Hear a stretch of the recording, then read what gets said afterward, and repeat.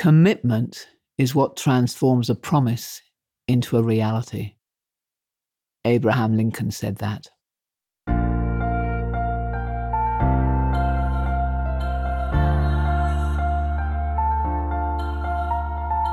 This is Walking Your Talk, a podcast about leadership, authenticity, and courage. I'm Carolyn Taylor. Over my career, I've worked with well over 100,000 leaders in every kind of organization. People who are committed to closing the gap between their own values and those of their organization and how they show up every day. I wrote a book called Walking the Talk on how you change corporate culture, but this is much more personal. If you want to be known as someone who walks their talk, then this podcast is for you.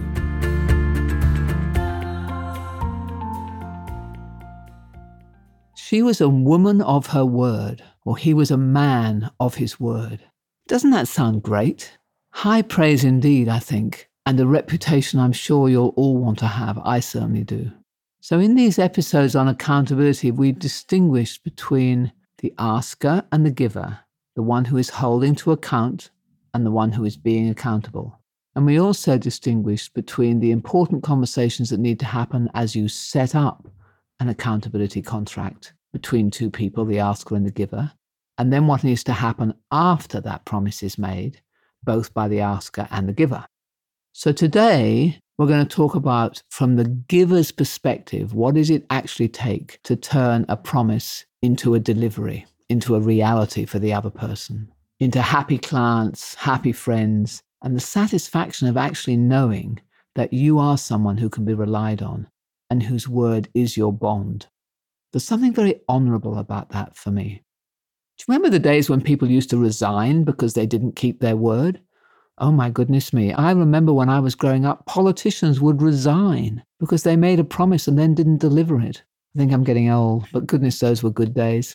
In the last episode, if you got a chance to listen to it, I made a big deal about making a distinction between a promise and an intention. And the reason I did that, and I hope you got a chance to have a go with that during the week, is because when you do that, you do significantly increase the likelihood that you will actually fulfill those promises because you've put your word behind it. You've put your honor behind it, your weight.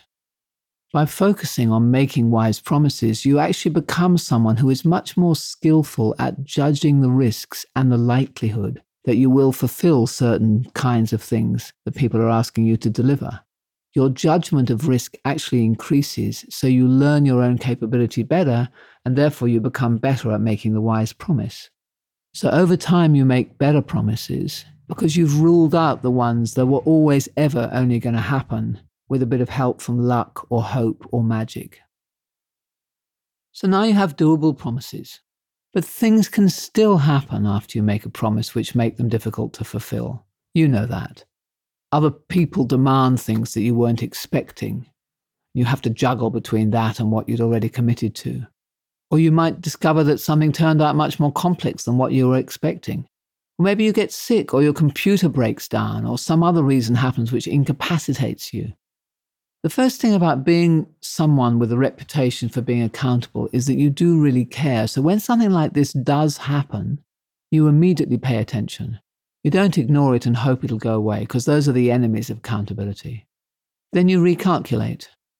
Because you care and you understand the risks, and you've got a pretty clear idea about what else is on your plate, you can then do a bit of a calculation which says, okay, can I still deliver this or not?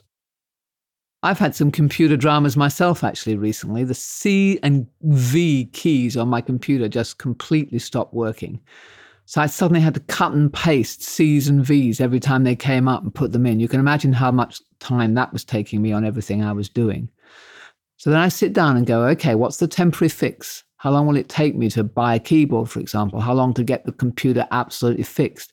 And as I do that, I'm going, all right, do I need to renegotiate any promises or can I still make this work?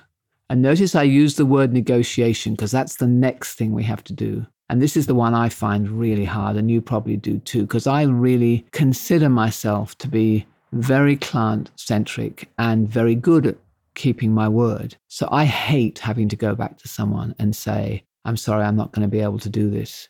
And my tendency, if I think about my own weaknesses, is to postpone that moment and assume that I am going to be able to make it. And of course, sometimes I just completely overestimate. So the renegotiation conversation is actually another way of keeping your honor. Okay, it's second prize. Best prize is deliver, but it's way ahead of not saying anything at all and then on the day failing to deliver. Because what happens is your askers are expecting something from you and they make plans for their life, which assumes that you're going to deliver. So the more notice you give them about renegotiation, the more opportunity they've then got to do something different with their lives and whatever it is that's going on for them. And as you do that renegotiation conversation, I found that one of the keys is to take responsibility. So not to blame something else, but to say something like, I didn't really take into account that maybe there would be some challenges like computers going wrong or people demanding something from me that made it impossible for me to deliver. I should have been a little bit more lenient in terms of how much time I gave myself. So there I am, I'm describing what went wrong, but I'm owning it instead of saying, well, sorry, it wasn't my fault the computer broke, which is what most of us would tend to say if we're not being conscious. So taking responsibility is an important piece of getting that honor bit right when you have to renegotiate. And then the final thing that I think is really important is to make sure that you learn from it. And this is something you do afterwards with yourself, is ask yourself that question. What didn't I anticipate, for example? What didn't I predict might happen?